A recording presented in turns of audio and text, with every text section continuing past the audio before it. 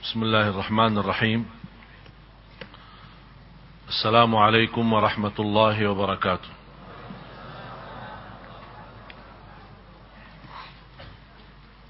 الحمد لله رب العالمين، وأشهد أن لا إله إلا الله وحده لا شريك له ولي الصالحين، وأشهد أن سيدنا ونبينا محمدا عبد الله ورسوله الصادق الأمين.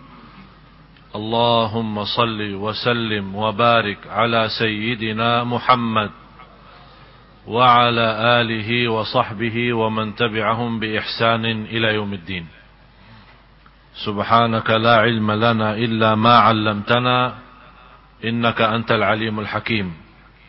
Maha suci Allah, Maha suci Allah, saya tidak memiliki ilmu apa-apa, hanya saja apa yang diberikan oleh Allah subhanahu wa ta'ala. Alhamdulillah wa syukurillah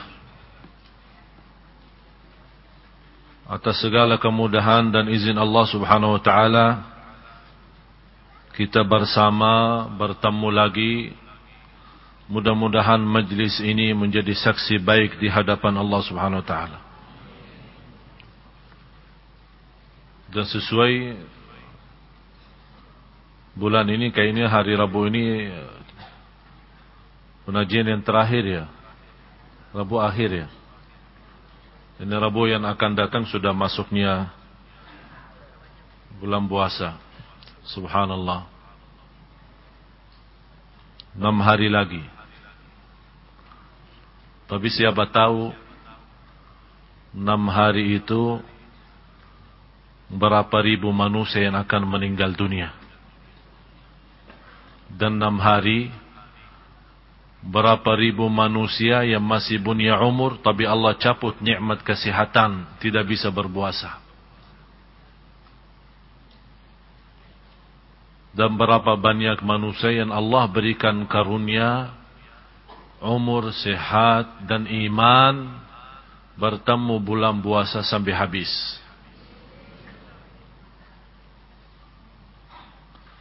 Sahabat Rasulullah 6 bulan berdoa, sampaikanlah kami kepada bulan Ramadan.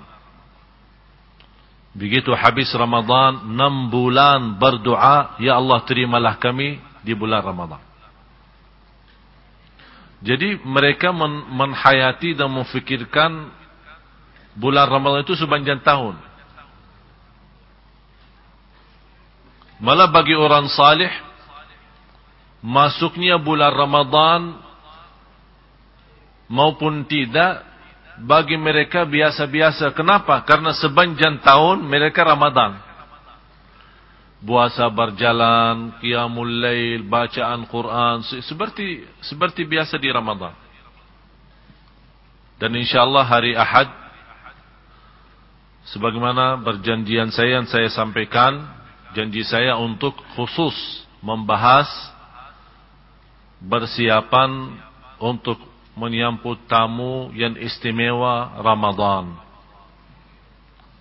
Apa yang kita harus lakukan.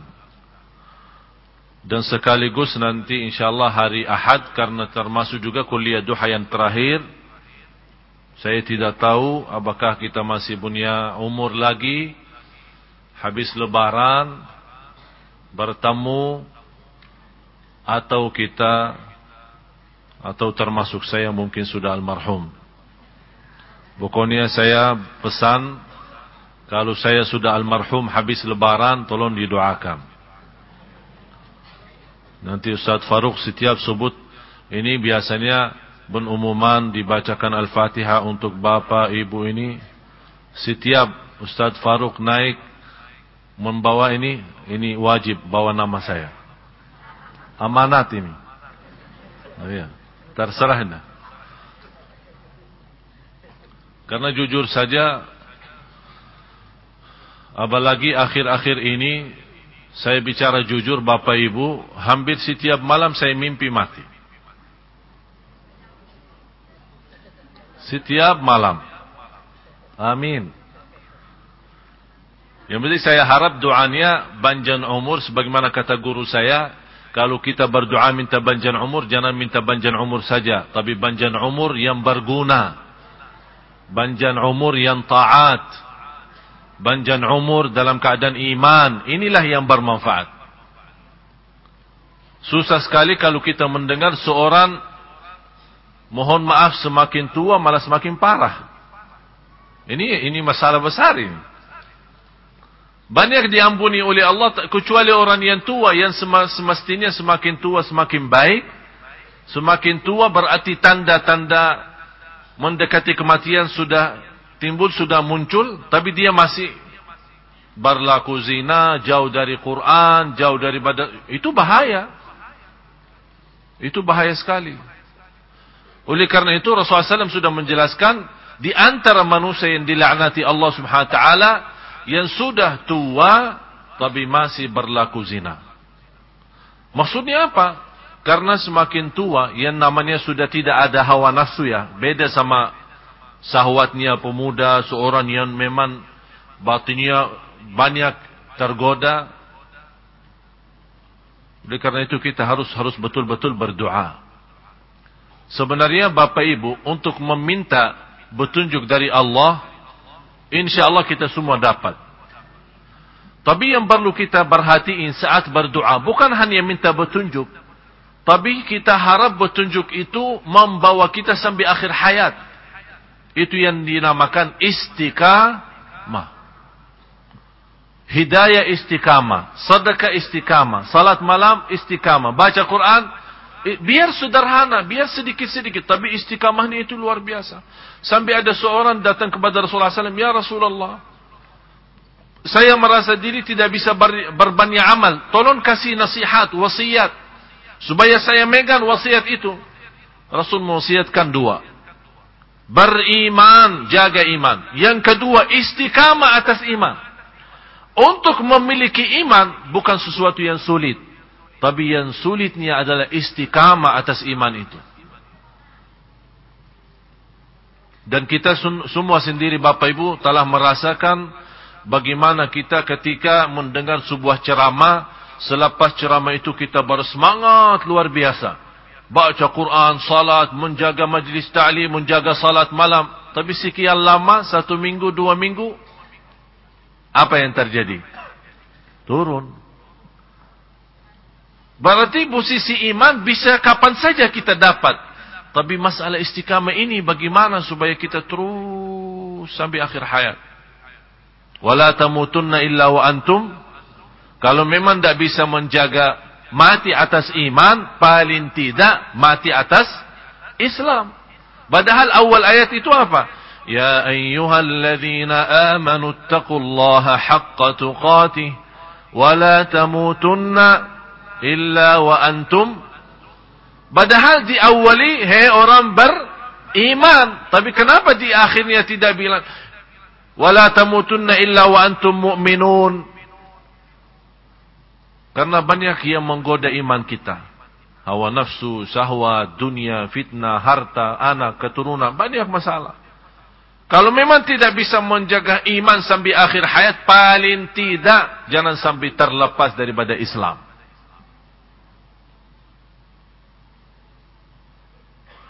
Karena posisi iman memang jauh lebih tinggi daripada Islam. Oleh karena itu dalam kesempatan ini saya mengundang semua hari Ahad tanggal 7, kalau berkenan dari malam minggunya ikut i'tikaf salat malam, alhamdulillah. Dan hari Ahadnya pagi sebagaimana biasa, Ahad awal bulan kita sama-sama insyaallah ikuti kuliah duha. Yang saya harap bukan yang terakhir karena mau masuk puasa, tapi mudah-mudahan kita sama-sama masih punya umur. Karena untuk kita memohon punya umur boleh, tapi harus kita selalu membayangkan umur yang Allah berikan, bagaimana kita bisa isi yang lebih baik. Karena orang yang sudah mati, kalau kita boleh berbicara sama mereka, ingin apa? Pasti mereka sampaikan, kami ingin kembali ke dunia walaupun 1 hari, supaya bisa tambah 1 sujud, bisa tambah 1 ruku', bisa tambah 1 ayat. Kita Bapak Ibu mempunyai kesempatan yang luar biasa. Mudah-mudahan kita sama-sama bertemu bulan puasa dalam keadaan sehat walafiat, lancar. Apalagi tahun ini kita mendapatkan kesempatan istimewa. 5 hari pertama insyaallah datang Sudes Madinah. Kemudian dilanjuti dengan adik saya sama ada imam baru sampai akhir Ramadan. Dan insyaallah khusus di 10 malam akhir ada 4 imam yang akan bergiliran untuk menimami kita di sini. Alhamdulillah, ini semua nikmat. Supaya kami memperjuangkan ini supaya Bapak Ibu nikmati. Saya harap Ramadan ini insyaallah menjadi lebih baik daripada Ramadan yang sebelumnya. Kalau ada kekurangan, kesalahan, belum sempurna ibadah kita Ramadan yang lalu, mudah-mudahan dalam Ramadan ini Allah jadikan yang terbaik dan menjadi saksi baik di hadapan Allah Subhanahu wa taala. 1 bulan Ramadan saja. Kalau kita bertanya Bapak Ibu, apalagi yang sudah tua, berapa Ramadan bertemu? Bisa puluhan. Tapi kita tidak tahu ya Ramadan yang mana yang sudah diterima. Itulah yang kita sama-sama memperjuangkan. Ramadan tahun ini semoga insyaallah diterima di sisi Allah Subhanahu wa taala. Jadi ada surprise, nanti ada hadiahnya, ada kejutan yang mengejutkan. Jadi silahkan datang hari Ahad. Insyaallah semua para imam-imam kita akan tampil di sini. Di antaranya alhamdulillah 7 adik-adik saya. Ya, semua akan tampil di sini. Ada yang sudah nikah, ada yang belum. Pokoknya yang mau lewat saya, dah boleh langsung. Dah boleh langsung. Dan saya yakin orang tua bangga sekali karena bisa mendapatkan anak, apalagi tahun ini khususnya. Walaupun ayah saya agak sedikit sedih karena saya mencabut semua adik saya yang biasa bantu ayah saya di sana, jadi saya malah tarik di sini. Jadi kata ayah, ini yang tertinggal siapa aja? Jadi semua hampir tinggal hanya Syekh Adli sama Abdullah yang paling bungsu yang umur 14. Hanya 2 orang, yang lain perempuan, yang laki-laki semua sudah di sini. Jadi insyaallah bisa menjadi mudah-mudahan semangat buat keluarga kita, anak-anak kita, saudara-saudara kita, insyaallah menjadi semua keluarga Al-Quran yang dicintai Allah Subhanahu wa taala.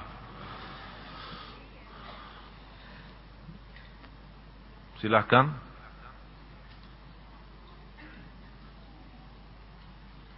Ini bukan Al Jazeera ya. Logonya Al Jazeera ya.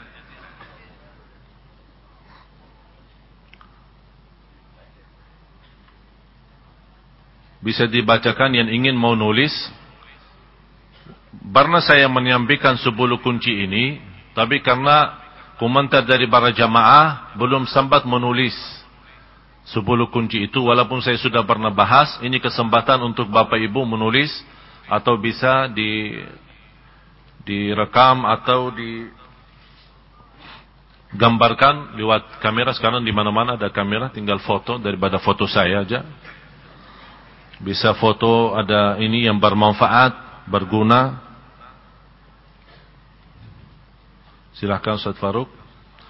10 kunci untuk menghayati Al-Quran. 10 kunci menghayati Al-Quran. Yang pertama, cinta Al-Quran. Ya, terus. Yang kedua, menghadirkan target dan tujuan membaca Al-Quran. Yang ketiga, dengan sistem bacaan dijadikan hafalan. Dan yang keempat, dengan sistem membaca dalam sholat. Dan yang kelima, dengan sistem baca di waktu malam hari, khususnya di waktu sahur.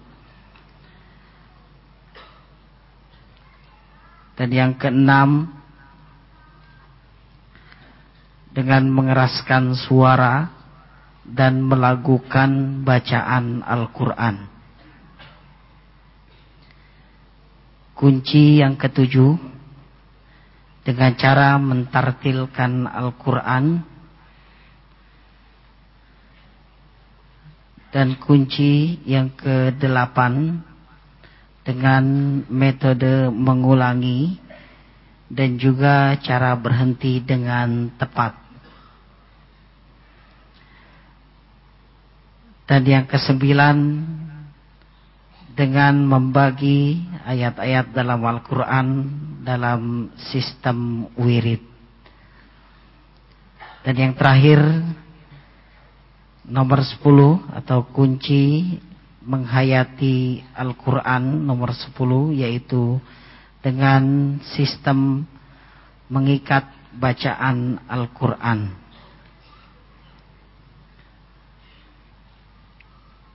Sepuluh kunci menghayati Al-Quran. Sebagaimana kunci pertama, mencinta Al-Quran. Kalau saya yakin saya bertanya cinta Al-Quran, pasti semua menjawab ya. Tapi ada banyak hal, tanda-tanda dan usaha kita yang semestinya bagaimana supaya kita bisa menjadi orang yang mencintai Al-Quran. Dan yakini kalau kita mencintai sesuatu, pasti selalu tergantung dengan sesuatu itu. Kalau cinta dunia, menggantungkan diri kepada dunia. Istilahnya, kalau kita merasa nikmat di dunia, pasti akan senang. Begitu ada sedikit tergoda dunia kita atau kehilangan kekurangan dunia kita, pasti akan merasa pusing. Apakah sama juga bersama Al-Quran? Kalau kita bersama Al-Quran terus, kita senang. Kemudian kalau kita jauh daripada Al-Quran, kita pusing. Ini yang perlu kita bertanya diri. Kenapa sekarang posisi dunia bukan di tangan, malah sudah na'udzubillah jadi di hati?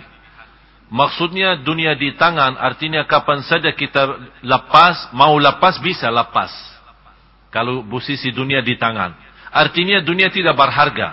Kapan kita butuh bisa megang dan tangan, kapan kita tidak mau dunia tinggal kita lepasin.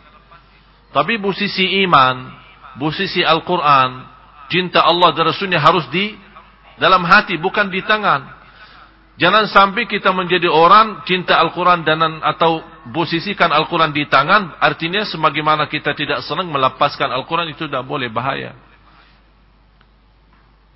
Jadi harus kita koreksi diri, apalagi kesempatan bulan Ramadan yang dinamakan bulanul Quran.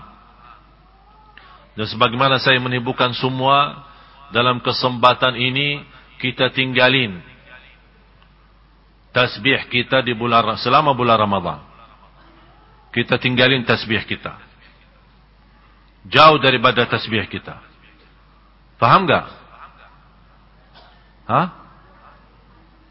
Faham tasbih itu apa? Ya HP-nya. HP-nya itu sudah menjadi tasbih sekarang.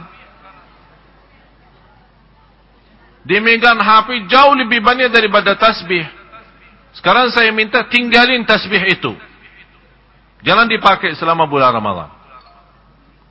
Bukan tasbih wiridnya, zikirnya. Yang dimaksud HP-nya.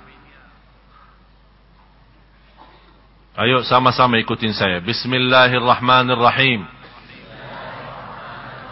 Nawaitu masuknya bulan Ramadan, saya akan jauhkan diri dari HP.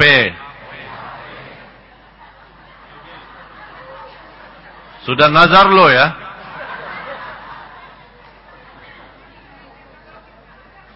Ya memang kalau kita tidak bisa nikmati Ramadan, kita tidak tahu. Mohon maaf Bapak Ibu, bisa jadi Ramadan ini yang terakhir. Udah kita nawaitu, betul-betul lillahi ta'ala. Kalau tidak bisa sepenuhnya, tidak apa-apa. La yukallifullahu nafsan. Yang dimaksud la yukallifullahu, langsung senang, hafal lagi. La yukallifullahu di sini bukan soal HP, ibadah. La yukallifullahu nafsan illa wus'aha. Ada orang begitu kita kasih nasihat, jangan terlalu banyak megang HP, apalagi BB. Apa dia jawab? Ustaz, la yukallifullahu nafsan illa wus'aha. Kalau memang tidak bisa sepanjang Ramadan, paling tidak 10 malam terakhir. Apalagi pas kita lagi i'tikaf. Saya harap besok kan malam minggu ya. Sebentar lagi malam minggu. Saya harap kalau kita ikut i'tikaf malam minggu tidak ada bunyi suara HP. Malah yang bunyi suara zikir kita. Suara gerakan tasbih kita. Bukan suara bunyi HP. Dan mohon maaf yang biasa lupa silent suaranya atau matiin HP-nya pas sudah masuk salat sambil Allahu Akbar, kemudian sepanjang salatnya HP-nya bunyi, dia Masya Allah khusyuknya luar biasa, tidak mau matiin HP-nya. Alasannya apa? Katanya kalau menggerakkan tangan batal salat. Saya jamin tidak batal salat.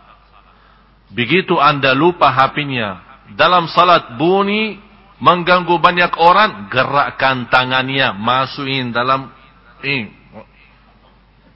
keluarin HP-nya, matiin, terus kembaliin lagi. Biar 3 kali, 4 kali, 5 kali gerakan, tapi jauh lebih kecil daripada dosa mengganggu ratusan orang.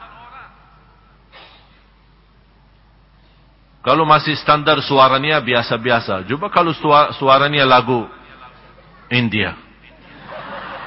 Aduh, pusing nih. Kocak he.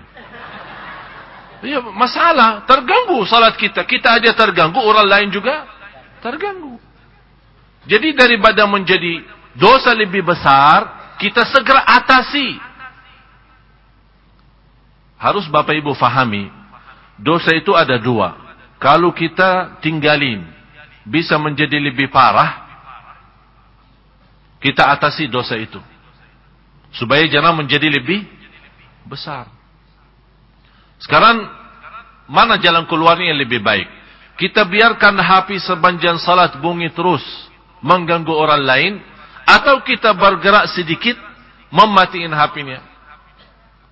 Jelas bergerak sedikit, biar ada salah di sini, biarpun dosa, tapi jauh lebih ringan daripada dosa mengganggu banyak orang dalam salatnya.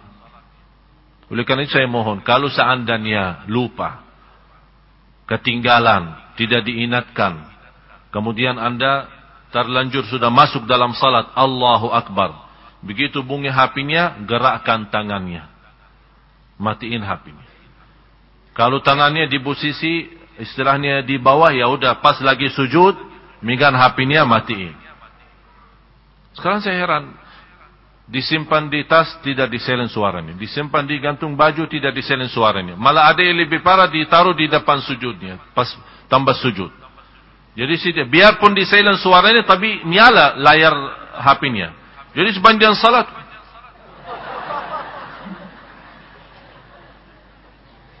malah saya pernah perhatiin, bukan hanya berdiri dia lihat HP-nya, pas dia rukuk lihat HP-nya, pas sujud, tahu posisi hidungnya di mana? Di atas HP. Biar dia mau lihat siapa yang SMS. La haula wala quwwata illa billah. Bapak Ibu, sambil ibadah kita main-main. Kira-kira kalau kita di hadapan Bapak Presiden berani kita? Malu kan? Apakah kita harus membuat protokol kayak istana? Jadi setiap orang masuk harus diperiksa, tidak boleh bawa HP masuk ke dalam masjid. Karena sekarang kita mau ke istana kan tidak boleh bawa HP masuk ke dalam.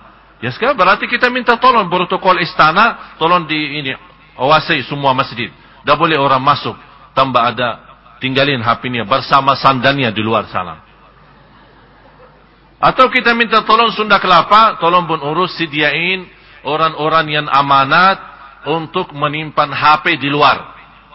Jadi sebagaimana ada kotak buat sandal, ada juga kotak buat simpanan HP. Ya Allah, susah. Indonesia.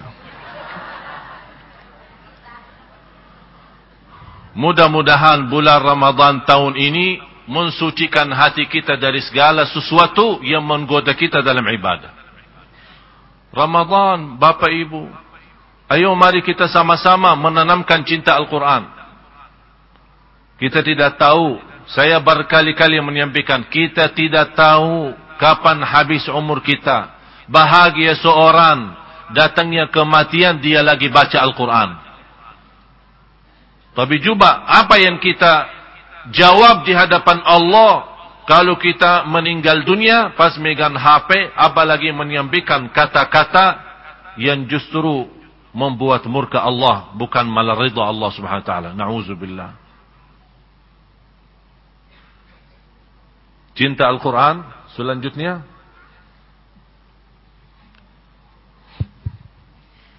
Menghadirkan target dan juga tujuan. Langsung masuk ke target. Ini tolong Bapak Ibu untuk simpan beberapa ayat untuk memahami kunci pertama yang dimaksud cinta Al-Quran. Harus senantiasa mempelajari beberapa hal. Yang pertama harus kita fahami dan yakini, kalbu adalah tempat pemahaman dan menhayati.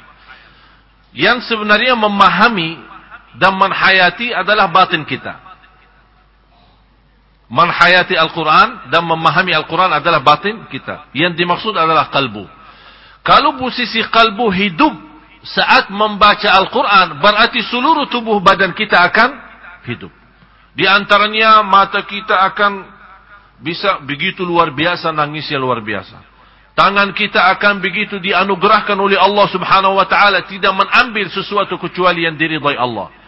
Akan Allah hidupkan langkah-langkah kaki kita, selalu menjaga kaki tidak pernah ke tempat kecuali yang diridhai Allah. Semua ucapan kita pun yang keluar, karena di sini sumbernya sudah hidup dalam cinta Al-Quran, keluar pun dari bacaan mulut kita, zikir kita, ucapan kita, semua menjadi sesuai yang kita cintai adalah Al-Quran. Jadi tempat menhayati, tempat memahami adalah Al-Quran. Qalbu, sebagaimana firman Allah Subhanahu wa taala suratul Kahfi, bagaimana mereka yang cukup lalai dari zikir Allah, lalai daripada Al-Quran, lalai daripada kebenaran, apa yang terjadi? Allah Subhanahu wa taala kuncikan hati mereka. Kalau apa gunanya kalau Allah kuncikan hati mereka? Karena Allah yang menjadikan kalbu adalah tempat pemahaman, tempat menhayati. Kalau bukan tempat menhayati, kenapa Allah kunci hati mereka? Kenapa Allah menutupi hati mereka sampai tidak merasa? Kalau Al-Quran turun di atas gunung bisa hancur jadi pasir yang namanya batu yang keras dan kasar. Masa hati manusia na'udzubillah lebih kasar? Berarti harus kita bertanya diri, bagaimana posisi kalbu kita saat membaca Al-Quran. Apakah bisa tersentuh hati kita? Apakah bisa terharu? Apakah bisa merasakan, biarpun belum faham, tapi ada sedikit merasa. Kesempatannya juga di bulan Ramadan. Ulama membolehkan kita salat di belakang seorang imam yang suaranya indah. Kenapa? Karena dengan suara imam yang indah akan membantu hati ini bisa hidup, bisa terbuka, bisa bongkar segala susah, segala penyakit, segala dosa. Yang paling bahaya dosa batin itu dosa kalbu. Iri, hasud, dengki, semua titik hitam yang harus kita bersihkan. Tidak boleh mata kita melihat memandangkan orang lain lebih hina. Kita tidak tahu barangkali di sisi Allah orang lain itu jauh lebih baik di sisi Allah Subhanahu wa taala. Jadi harus kita melihat dengan mata tawadu, rendah hati, saling cinta, saling kasih sayang. Biarpun kita melihat saudara kita di posisi yang tidak enak, di posisi atau di tempat yang tidak layak, jangan kita suudzon langsung menghukumkan orang itu. Ternyata tidak boleh. Tidak boleh suudzon. Dan suudzon sebenarnya sumber bus ini dari hati. Sebab ni hati. Muncul suudzon, lama-lama na'udzubillah hati kita timbul titik hitam. Yang kita tidak sadari, lama-lama kalla bal rana ala qulubihim. Allah Subhanahu wa taala menjadikan hati mereka kena penyakit namanya ran. Apa itu penyakit ran? Kira-kira bisa diobati di rumah sakit? Menurut medis tidak bisa. Karena ran itu adalah sesuatu yang menutupi hati kita. Supaya apa? Supaya tidak bisa menhayati Al-Quran dan tidak bisa merasakan khusyuk dalam salat. Na'udzubillah.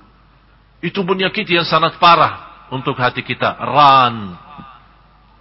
Cinta dunia, benci mati. Tidak suka.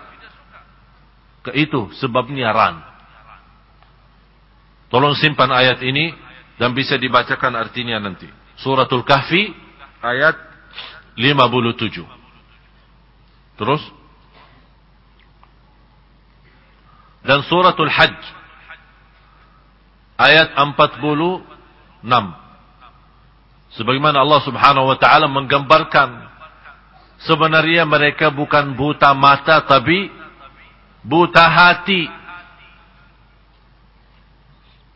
Malah ada orang yang buta mata tapi subhanallah hatinya nurani. Buta mata tapi bisa menghafal Al-Quran 30 juz. Buta mata tapi dia bisa menghidupkan karena hatinya hidup. Sebagaimana Allah SWT menjadi ala bidzikrillahi tatmainnul qulub, kalbu yang akan tenang. Kalau posisi kalbu tenang, semuanya tenang. Mata tenang, fikiran tenang, tangan, kaki, semua jadi tenang. Urusan kita, kemana kita pergi? Disertai dengan ketenangan yang luar biasa. Sekarang kita punya masalah apa? Tidak tenang kan? Stres. Super stres. Masalah kecil jadi masalah besar. Apalagi masalah yang besar. Allah tidak memberikan ketenangan. Padahal masalah ini bisa anak kecil selesaikan masalah ini. Bisa atasi masalah ini. Tapi karena posisi kita tidak tenang, Allah jadikan masalah yang kecil menjadi beban. Na'udzubillah. Suratul Hajj ayat 46. Seterusnya. Suratul Ahzab ayat 4. Tak ada istilah yang penting hati baik. Karena hati itu satu, bukan dua. Kalau memang hati itu benar-benar baik, terisi cinta Allah, pasti perilakunya juga baik. Kalau hatinya bersih, tidak ada dengki, tidak ada hasud, tidak ada iri, pasti ucapannya pun bersih. Kebenarannya pun bersih. Kalau hatinya tidak pernah ada titik hitam terhadap siapapun, dia juga tidak mau mendengar berita jelek terhadap siapapun.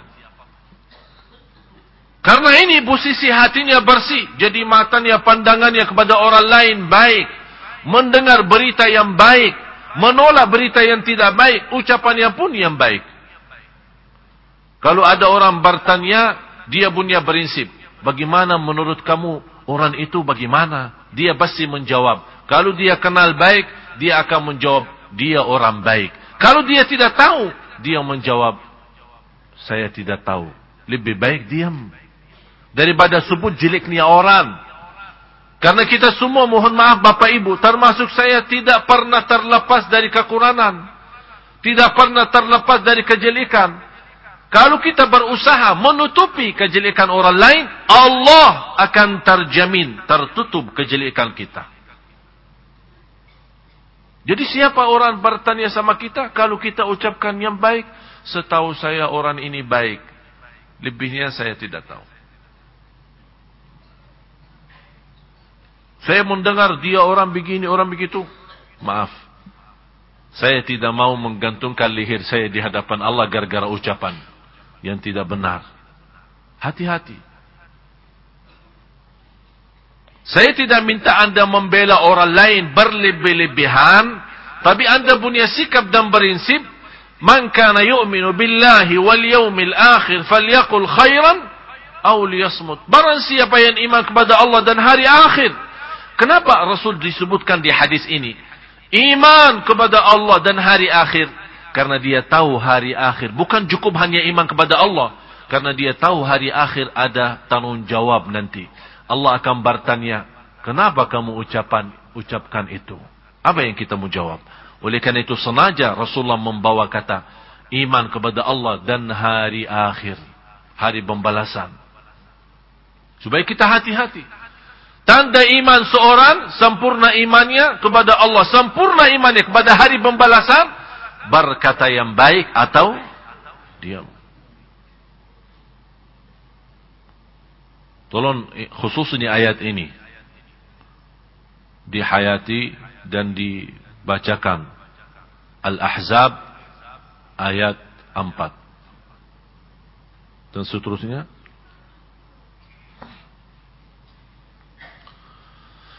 Ayat ini menjelaskan hati kita, kalbu kita memang dikuasai oleh Allah. Kalau kita merasa hati kita punya kekurangan, punya kelemahan, berarti kita minta tolong siapa? Allah. Kalau kita ingin Allah menghidupkan kalbu ini dengan iman, menghidupkan kalbu ini dengan kebaikan, menjadi betul-betul kalbu yang suci, seperti Nabi Muhammad sallallahu alaihi wasallam. Jadi syaitan tidak perlu menggoda kita. Posisi syaitan sudah jauh untuk mendekati kita supaya goda kita dengan cahaya nurani kalbu, dia tidak berani dekat. Sebagaimana Rasulullah menjelaskan, syaitan itu kalau lewat satu jalur, lihat Sayyidina Umar, dia lari. Jadi kalau misalnya Sayyidina Umar datang ke Masjid Sunda Kelapa, syaitannya lari ke sana. Mungkin ke Masjid Istiqlal. Dia tidak mau datang di tempat jalurnya yang sudah dilewatin oleh Sayyidina Umar. Kenapa? Padahal kita tahu posisi. Kalau kita bicara siapa yang terbaik di antara sahabat, ya jelas Sayyidina Abu Bakar, kemudian baru Umar radhiyallahu an, baru kemudian Utsman, kemudian Ali radhiyallahu an. Tapi karena Sayyidina Umar punya kelebihan, masing-masing sahabat punya kelebihan. Tidak ada yang sendiri sempurna, tapi masing-masing punya kelebihan. Sayyidina Abu Bakar ada satu posisi punya kelebihan, di posisi lain Sayyidina Ali punya kelebihan. Oleh karena itu semua sahabat termasuk hamba-hamba Allah yang telah diridai Allah subhanahu wa ta'ala. Sebagaimana kita semua baca, radhiyallahu anhum wa radu an. Semua sahabat tanpa kecuali yang sudah diridai Allah subhanahu wa ta'ala dan telah diridai oleh Rasulullah SAW. Pemirsa TV One, jangan kemana-mana. Ini mau azan ini. Ya, kita sama-sama dengar azan, baru kita lanjut sebentar. Alhamdulillah, Allahumma salli ala Sayyidina Muhammad wa ala ali Sayyidina Muhammad.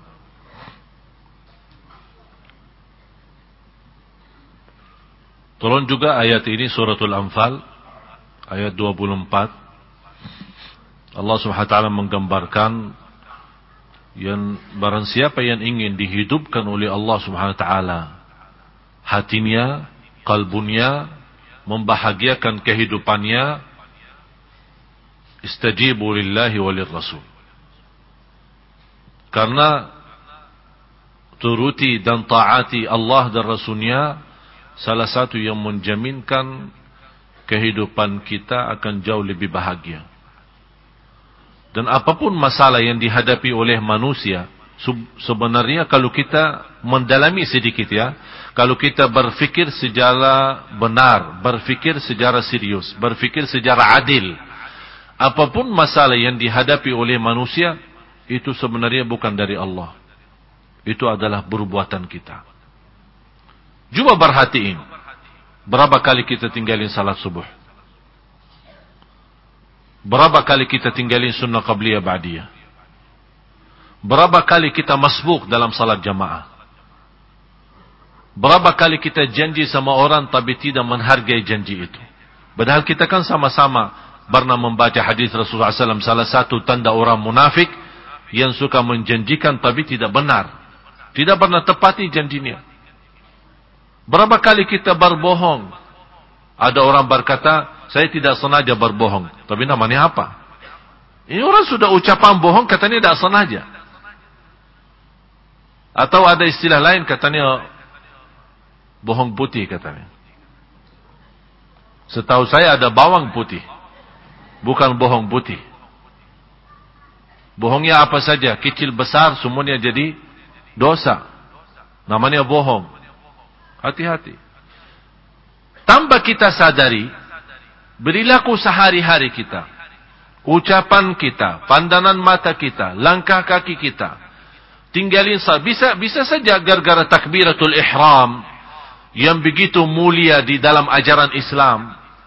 Takbirah yang pertama sampai Rasul menjaminkan, barang siapa yang menjaga takbirah pertama bersama imam selama 40 hari, artinya 200 salat berturut-turut, tidak pernah tertinggal dan tidak pernah terlepas, akan dapat kebebasan. Ini asuransi. Kebebasan dari neraka. Masa kita tidak ingin lepaskan diri dari neraka? Hanya apa?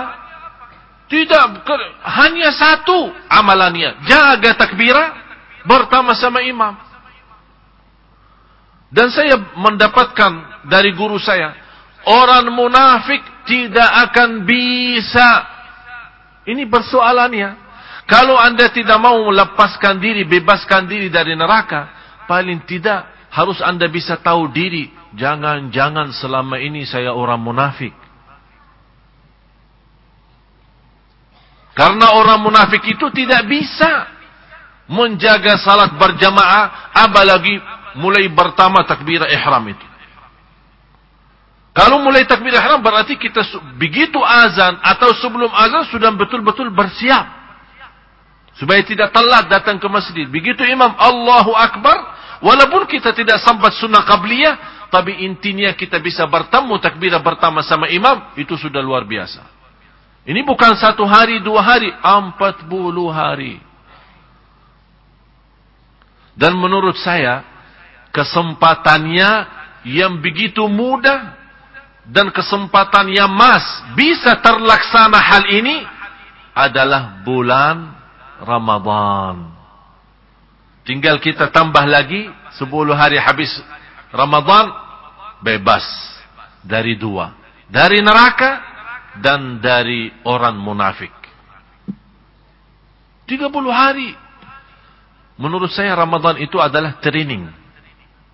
Ikut training, tapi sama siapa? Sama Allah. Masuk seminar itu selama 30 hari. Selesai dari situ, dari training itu, insya Allah dapat sertifikat bebas dari neraka jahanam. Luar biasa. Hadiah besar. Kita semua setiap salat sambil menjadi hampir jadi wajib. Hampir jadi wajib. Setiap di Indonesia, selama saya di Indonesia, setiap doa pasti ada waqina adzaban nar. Rabbana atina, itu hampir jadi wajib. Setiap doa pasti ditutupi Rabbana atina fid dunya hasanah. Malah kadang-kadang kalau kita mendengar doa tidak ditutupi Rabbana atina, kayaknya belum sempurna. Sampai menjadi sebuah budaya, tradisi Indonesia. Waqina adzaban nar, setiap hari kita minta. Boleh kita jaga doa ini, bagus. Tapi di samping doa ada usaha dan ikhtiar supaya kita betul-betul dapat doa kita diijabah. Waqina adzaban nar. Tapi kita setiap salat waqina adzaban nar, waqina adzaban nar, waqina adzaban nar. Tapi tidak pernah jaga salat jamaah, apalagi salat subuh.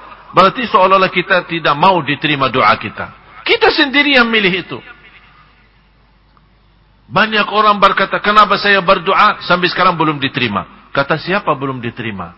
Sudah diterima, tapi jawabannya agak lama. Panjang, proses. Bisa setahun, bisa 10 tahun, bisa 20 tahun. Ada riwayat Nabi Yusuf AS berdoa terus dalam penjaranya. Ada yang riwayat 8 tahun, ada yang malah sampai 40 tahun baru bisa diterima. Tapi harus kita bertanya diri yang menghambatkan doa kita. Kenapa? dosa kita. Doa berjalan, ketiduran dari salat subuh berjalan. Fantas doa kita kok lama-lama. Soalnya kita kalau berdoa bagi jalan tikus. Tidak mau bagi jalan tol. Mau doa cepat bagi jalan tol. Jalan tolnya apa? 5 waktu salat berjamaah. Karena bahasa, dari sisi bahasa, kalau kita bertanya Bapak Ibu, tahu apa artinya salat dalam bahasa Arab? Kalau saya sekarang bertanya Bapak Ibu, artinya salat apa? Salat, apa artinya? Dalam bahasa Arab artinya doa. Artinya, jadi kalau kita menjaga salat, berarti seperti kita sebenarnya berdoa. Oleh karena itu orang salih tanpa doa, punya masalah, salat 2 rakaat, selesai masalah. Padahal dia tidak pernah angkat tangan berdoa. Tapi karena mereka jadikan salatnya adalah doa. Karena memang dalam bahasa Arab, arti daripada salat adalah doa. Kita sekarang salat, doa, zikir, semua sedekah, tapi juga belum ada. Berarti masalah sama kita, bukan sama. Kenapa orang dulu yang salih hanya dalam salat selesai masalah, kita salat, sedekah, puasa, qiyamul lail, i'tikaf, datang musunda kelapa, ikut majlis ta'lim, ikut ini. Kok dah selesai? Berarti masalahnya bukan masalah banyak amal. Masalahnya kita memang banyak amal, tapi juga mohon maaf masih banyak dosa.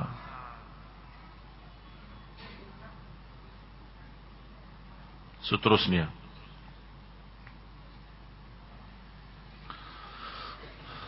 tolong hafal kata hikmah ini.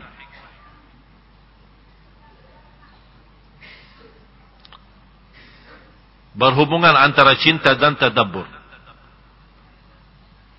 Bagaimana kita bisa mentadabburi kalau tidak cinta?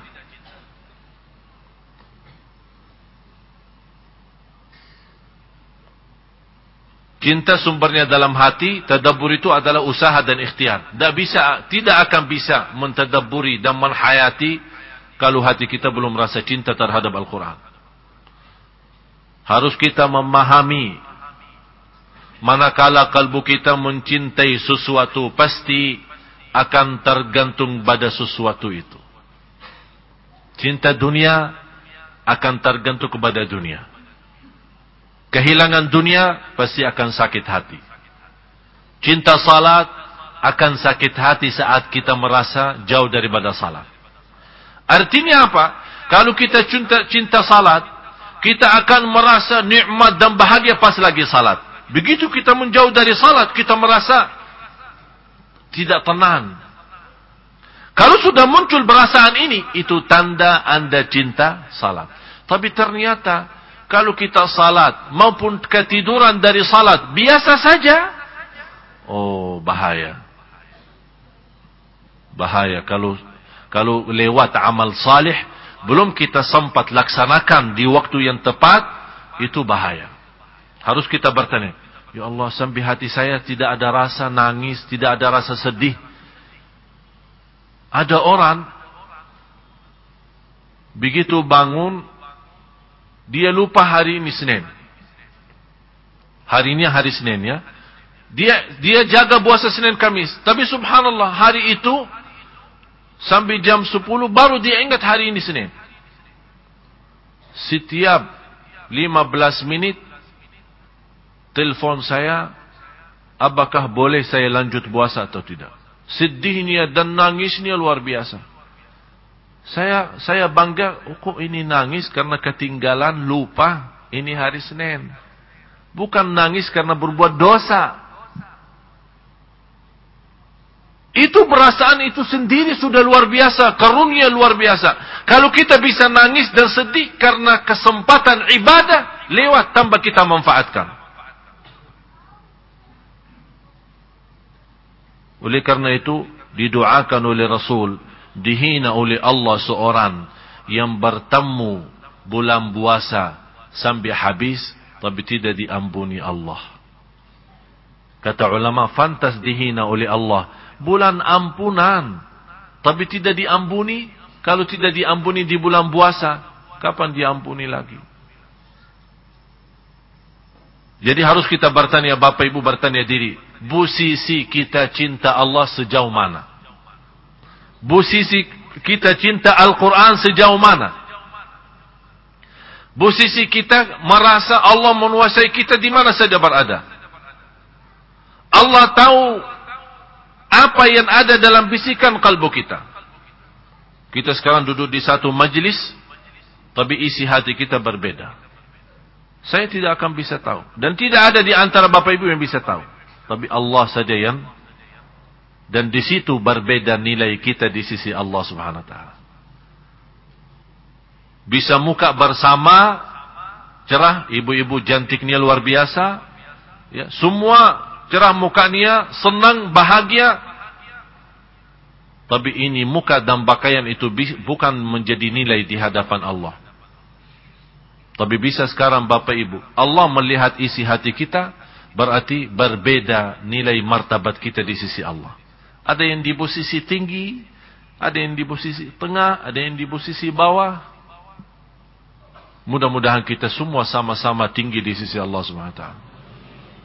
Tolong Bapak Ibu ini jaga ini, soal kalbu ini perlu. Dan salah satu yang membantu mensucikan kalbu kita adalah zikir dan nangis. Kalau kita punya baju kotor, masukin mana? Mesin cuci. Begitu habis dicuci, ternyata belum bersih. Apa yang kita lakukan? Pakai tangan kan? Tidak cukup, tambah lagi sabunnya. Tidak cukup dibersihkan dengan air. Kalbu kita juga perlu sabun dan air. Tapi sabunnya apa? Masa kita masukin kalbu kita dalam mesin cuci? Atau disikat pakai tangan? Tidak bisa.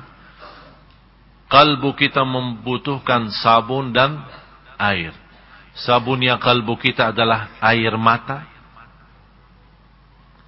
Setiap, apalagi kalau titisan air mata itu karena Allah.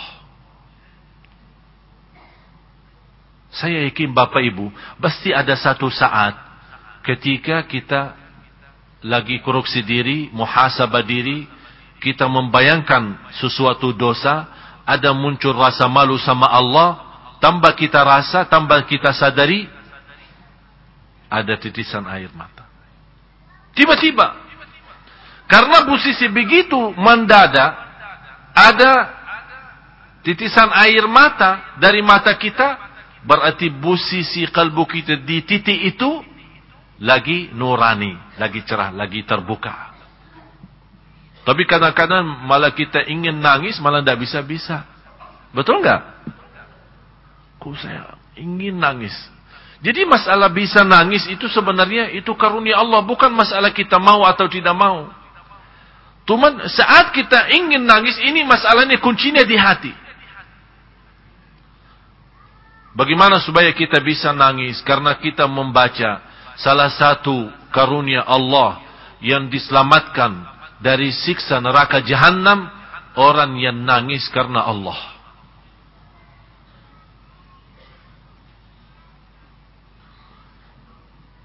Nangis karena Allah. Itu terjamin selamat dari neraka. Jadi air untuk mensucikan kalbu kita adalah air mata. Sabun yang mensucikan kalbu kita adalah zikrullah. Coba kalau kita hanya bawa sabun tambah air, tidak akan bisa terasa. Apalagi kalau kita hanya bawa air tambah sabunnya, juga tidak akan bisa terasa. Tapi kalau bisa bawa dua-duanya, diusahakan, terus menerus tidak terlepas zikir. Yang saya maksud, apalagi zikir yang saat sendirian. Saya yakin Bapak Ibu suka berzikir, sepanjang hari berzikir, sepanjang jalan berzikir. Ini bisa zikir sambil kita, pandangan mata kita sibuk, lihat kanan kiri. Tapi yang saya maksud, coba Bapak Ibu usahakan setiap malam Anda punya setengah jam.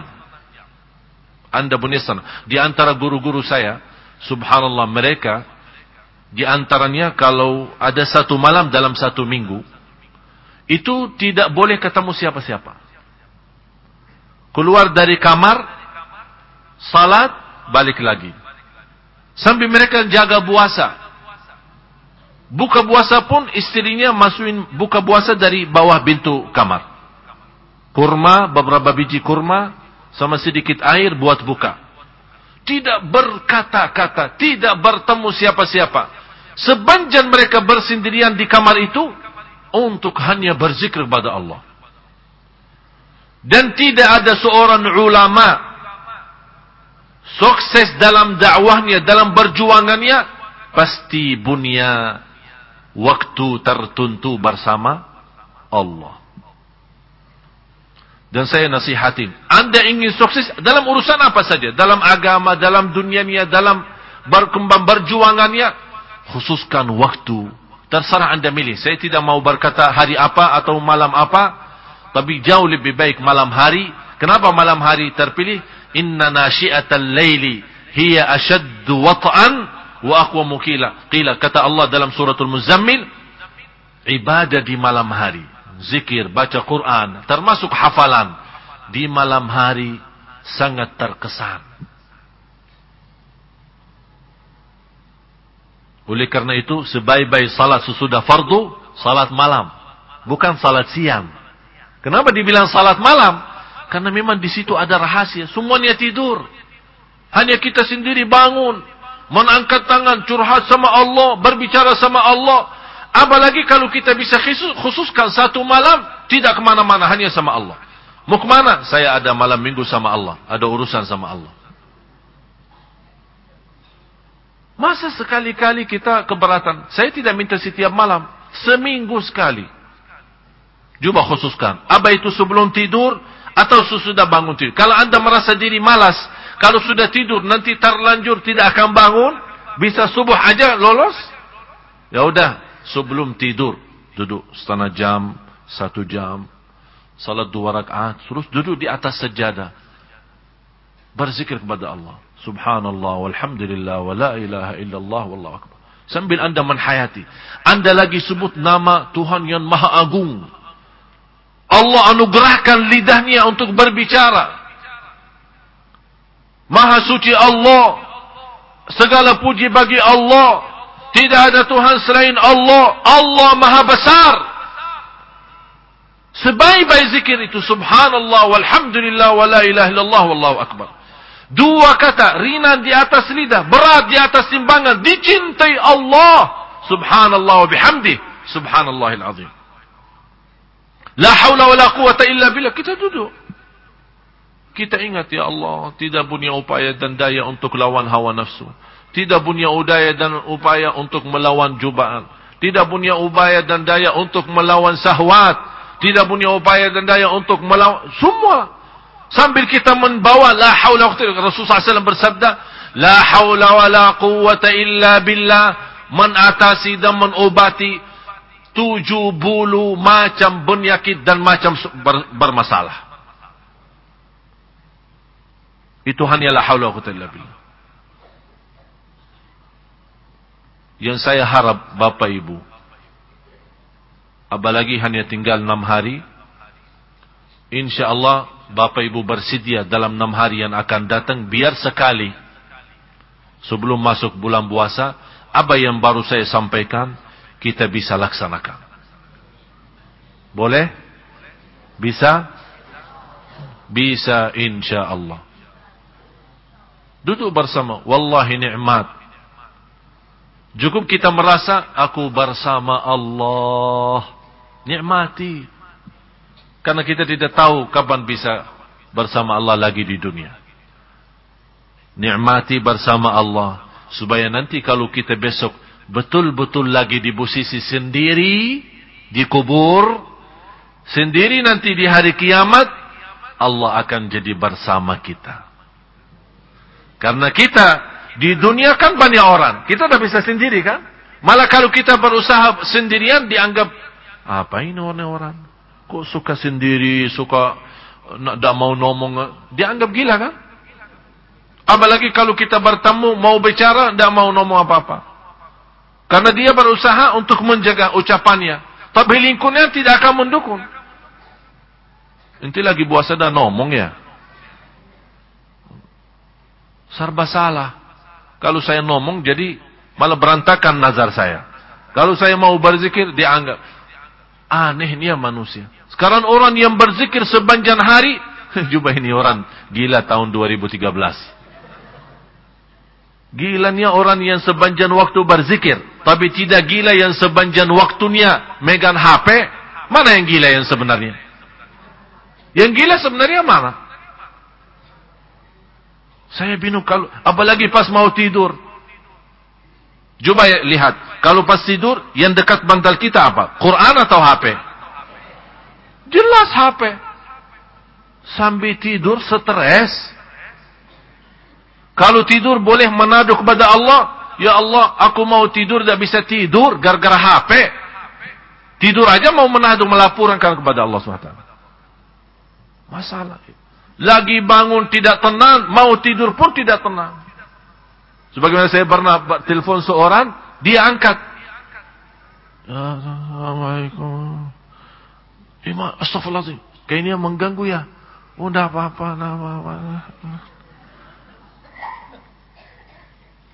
Ya, sampai tidur tenang. Alhamdulillah. Selama waktu saya masih megang HP, tidak pernah tidur ada di samping saya ada HP. Tidak pernah. Alhamdulillah, samping saya istri. Bukan HP. Mau apain HP?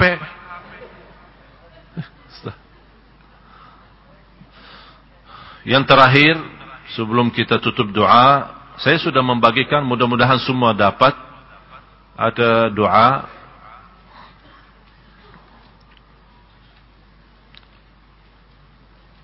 Ada ulama menamakan doa ini doa cinta Al-Quran. Ya sebenarnya doa ini bukan hanya khusus cinta Al-Quran. Bisa dinamakan apa saja. Doa untuk hajat kita, doa untuk keinginan kita. Memang doa ini luar biasa.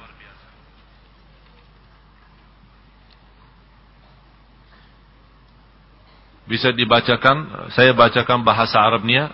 Nanti Ustaz Faruk bacakan artinya. Bismillahirrahmanirrahim. Allahumma inni abduka wabnu abdika wabnu amatik nasiyati biyadik madin fiyya hukmuk adlun fiyya qada'uk as'aluka bikulli ismin huwa lak. Mohon di titik ini kita harus betul-betul rasa. Karena di sini kita memohon dengan segala nama Allah dan segala sifat Allah. Di antaranya nama Allah yang agung yang kita tidak tahu di mana di antara nama-nama Allah Asmaul Husna yang teragung. Rasulullah SAW bersabda, barang siapa yang dalam doanya bisa berdoa dengan nama Allah yang agung, pasti doanya diijabah dan tidak akan ditolak. As'aluka bi kulli ismin huwa lak. Sammaita bihi nafsak. أو أنزلته في كتابك أو علمته أحدا من خلقك أو استأثرت به في علم الغيب عندك. Ada di antara nama Allah yang Allah rahasiakan di ilmu gaib. Kita tidak tahu. Tidak ada makhluk pun yang tahu. أو استأثرت به في علم الغيب عندك أن تجعل القرآن ربيع قلبي ونور صدري وجلاء حزني وذهاب همي. Ya Allah, sesungguhnya aku adalah hamba-Mu, anak hamba laki-lakimu, dan anak hamba perempuanmu. Ubun-ubunku berada di tangan-Mu, hukum-Mu berlaku pada diriku. Ketetapan-Mu adil atas diriku. Aku memohon kepadamu. Ketetapan-Mu adil. Ini tolong ketetapan-Mu adil. Allah Maha Adil. Tidak ada sedikit pun Allah menzalimi manusia, tapi manusia adalah yang menzalimi dirinya sendiri. Ketetapanmu adil atas diriku. Aku memohon kepadamu dengan segala nama yang menjadi milikmu, yang engkau namakan dirimu dengannya, atau engkau turunkan dalam kitabmu, atau yang engkau ajarkan kepada seorang dari makhlukmu, atau yang engkau rahasiakan dalam ilmu gaib yang ada di sisimu, agar engkau jadikan Al-Quran sebagai penyejuk hatiku, cahaya bagi dadaku, dan pelipur kesedihanku, serta pelenyap bagi kegelisahanku. Seterusnya,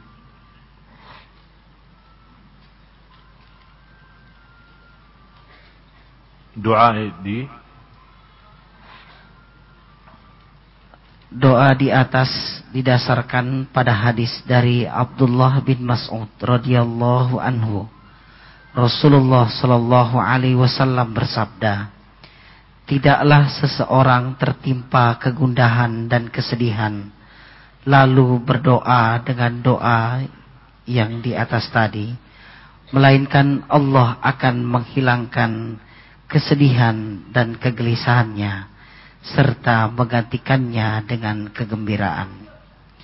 Ibnu Mas'ud berkata, ada yang bertanya kepada Rasulullah, "Ya Rasulullah, bolehkah kita mempelajarinya?"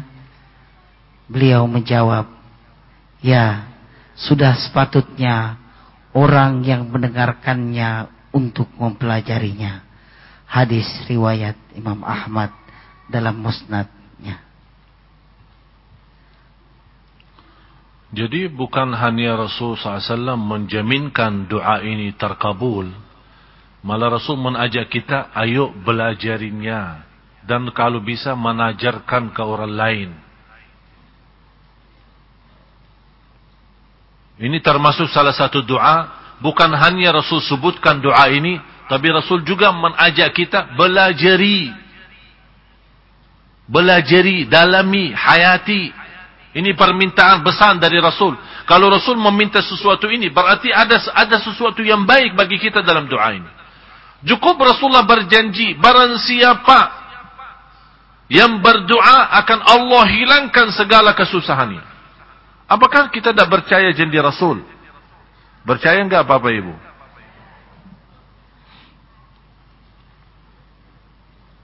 Kalau bisa hafal doa ini. Kalau kita sering, saya yakin, kalau sering kita baca doa ini, biarpun kita megang fotokopinya, insyaallah tidak lama kita bisa menghafal. Tapi dirutinkan. Ibu saya hafal suratul Kahfi karena setiap Jumat maupun malam Jumat baca Al-Kahfi hafal. Seorang bapak sudah 90 tahun, buta huruf, tapi bisa hafal surah Yasin. Karena dia ikut setiap malam Jumat Yasinan. Lama-lama hafal. Padahal dia buta huruf.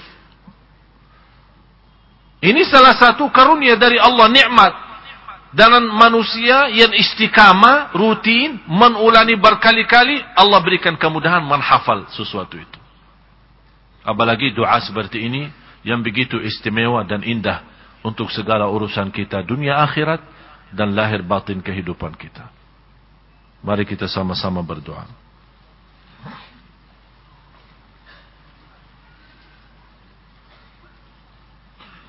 Saya akan mulai doa dalam malam ini, mulai dengan doa ini. Dan saya harap semua, tolong, saya mohon, ayo mari kita hayati. Anda sudah memegang bacaan Arabnya, bacaan Latinnya, dan juga artinya. Saya akan memimpin doa. Anda amin sambil betul anda merasakan keindahan dan keistimewaan dalam doa ini. Allah maha mendengar dan maha melihat. Dan saya harap habis doa ini semua, karena malam ini malam yang terakhir, malam Kamis, ceramah kita, karena masuknya bulan Ramadan, akan kita stop sebentar sampai habis lebaran. Oleh karena itu, dalam kesempatan ini saya menghiburkan semua yang hadir. Semua yang hadir tanpa kecuali. Demi perjuangan kita berjalan lancar. Bulan Ramadan, alhamdulillah tahun ini kita mendapatkan istimewa menghadiri banyak imam. Oleh karena itu, saya memohon semua yang hadir tanpa kecuali, marilah kita sama-sama tuliskan nama anda menjadi orang yang memperjuangkan program Ramadan tahun ini. Dan infaknya, sedekahnya, seikhlasnya, lebih baik banyak ikhlas daripada sedikit tidak ikhlas. Amin. Tak usah ketawa, amin aja. Amin. Biarpun habis gantungannya, habis dompetnya, habis isi tasnya, pulang jalan kaki. Alhamdulillah. Yang tidak punya mobil, saya antarlah. Tinggal bayar aja ongkosan. Jadi saya mohon tanpa kecuali, sebelum saya tutup doa, atau pas saya habis doa, tanpa kecuali saya mohon semua, supaya kita, walaupun kita di posisi Ramadan, mungkin banyak kesibukan, urusan-urusan lain, tapi insyaAllah nama anda di hadapan Allah tertulis, yang telah memperjuangkan, dan kedatangan imam-imam dari Madinah, yang bisa kita menghidupkan dan menikmati selama bulan Ramadan. Jadikan nama anda di situ tertulis di hadapan Allah. Jangan sampai kita orang yang tidak bisa memberikan apa-apa untuk agama Allah. Biarpun kita membantu dalam infak dan sedekah, pasti nilainya di sisi Allah Subhanahu wa taala sangat berharga. Apalagi sepanjang Ramadan kita menhayati ibadah salat tarawih, Bapak Ibu juga akan terlipat mendapatkan pahalanya. Amin ya rabbal alamin. Bismillahirrahmanirrahim. Alhamdulillahi rabbil alamin. Alhamdulillahi rabbil alamin. Alhamdulillahi rabbil alamin. Hamdan katsiran tayyiban mubarakan fihi, mubarakan alaihi kama yuhibbu rabbuna wa yarda. Allahumma salli ala sayyidina Muhammad wa ala ali sayyidina Muhammad. Ya Allah, inna abiduk, banu abidik, banu imaik, nawasina biyadik, nawasina biyadik, ماض فينا حكمك، عدل فينا قضاؤك، عدل فينا قضاؤك، عدل فينا قضاؤك. نسألك بكل اسم هو لك، نسألك بكل اسم هو لك،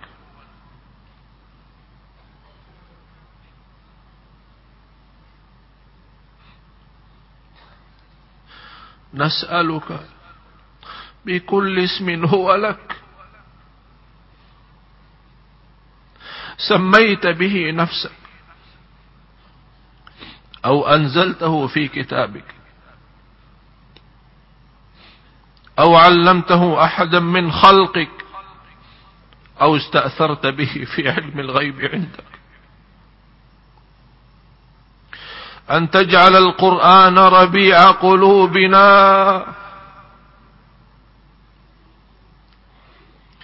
أن تجعل القرآن ربيع قلوبنا ونور صدورنا وجلاء أحزاننا وذهاب همومنا. اللهم يا الله, jadikan semua yang hadir serta keluarganya Ahlul Quran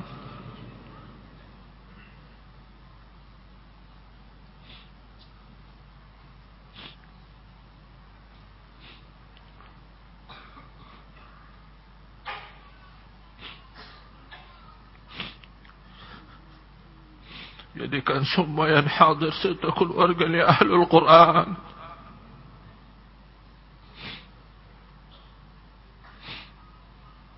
Jadikan ya Allah kami bersama Ahlul Quran hari kiamat. Maafkan ya Allah atas kesalahan dan kekurangan kami terhadap Al-Quran.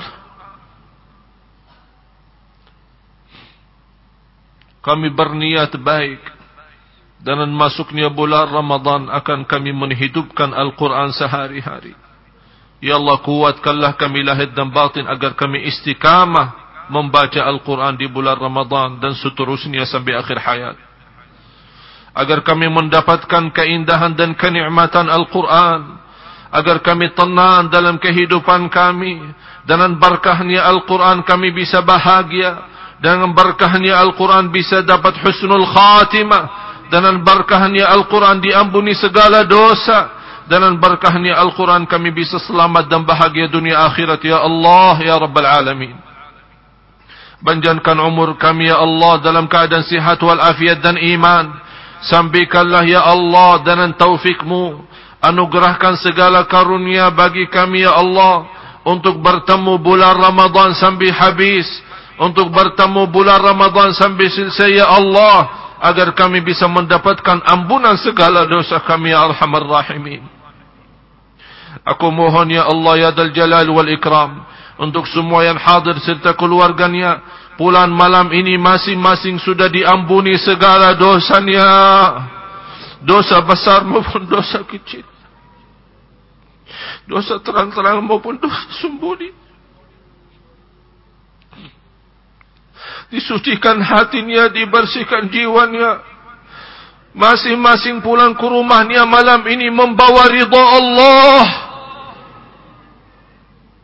Karena kami meyakini, kami mendapatkan ridha-Mu pasti akan bahagia dunia akhirat.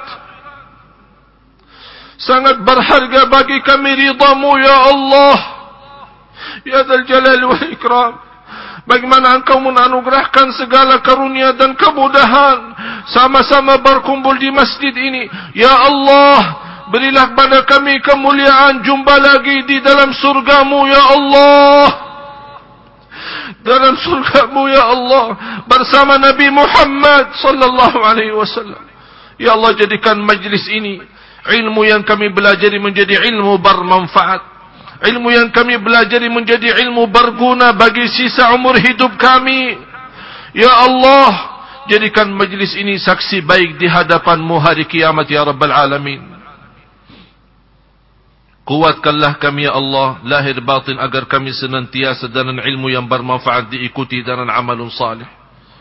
Ighfir lana wa liwalidina wa li jami'il muslimina wal muslimat wal mu'minina wal mu'minat al ahya'i minhum wal amwat.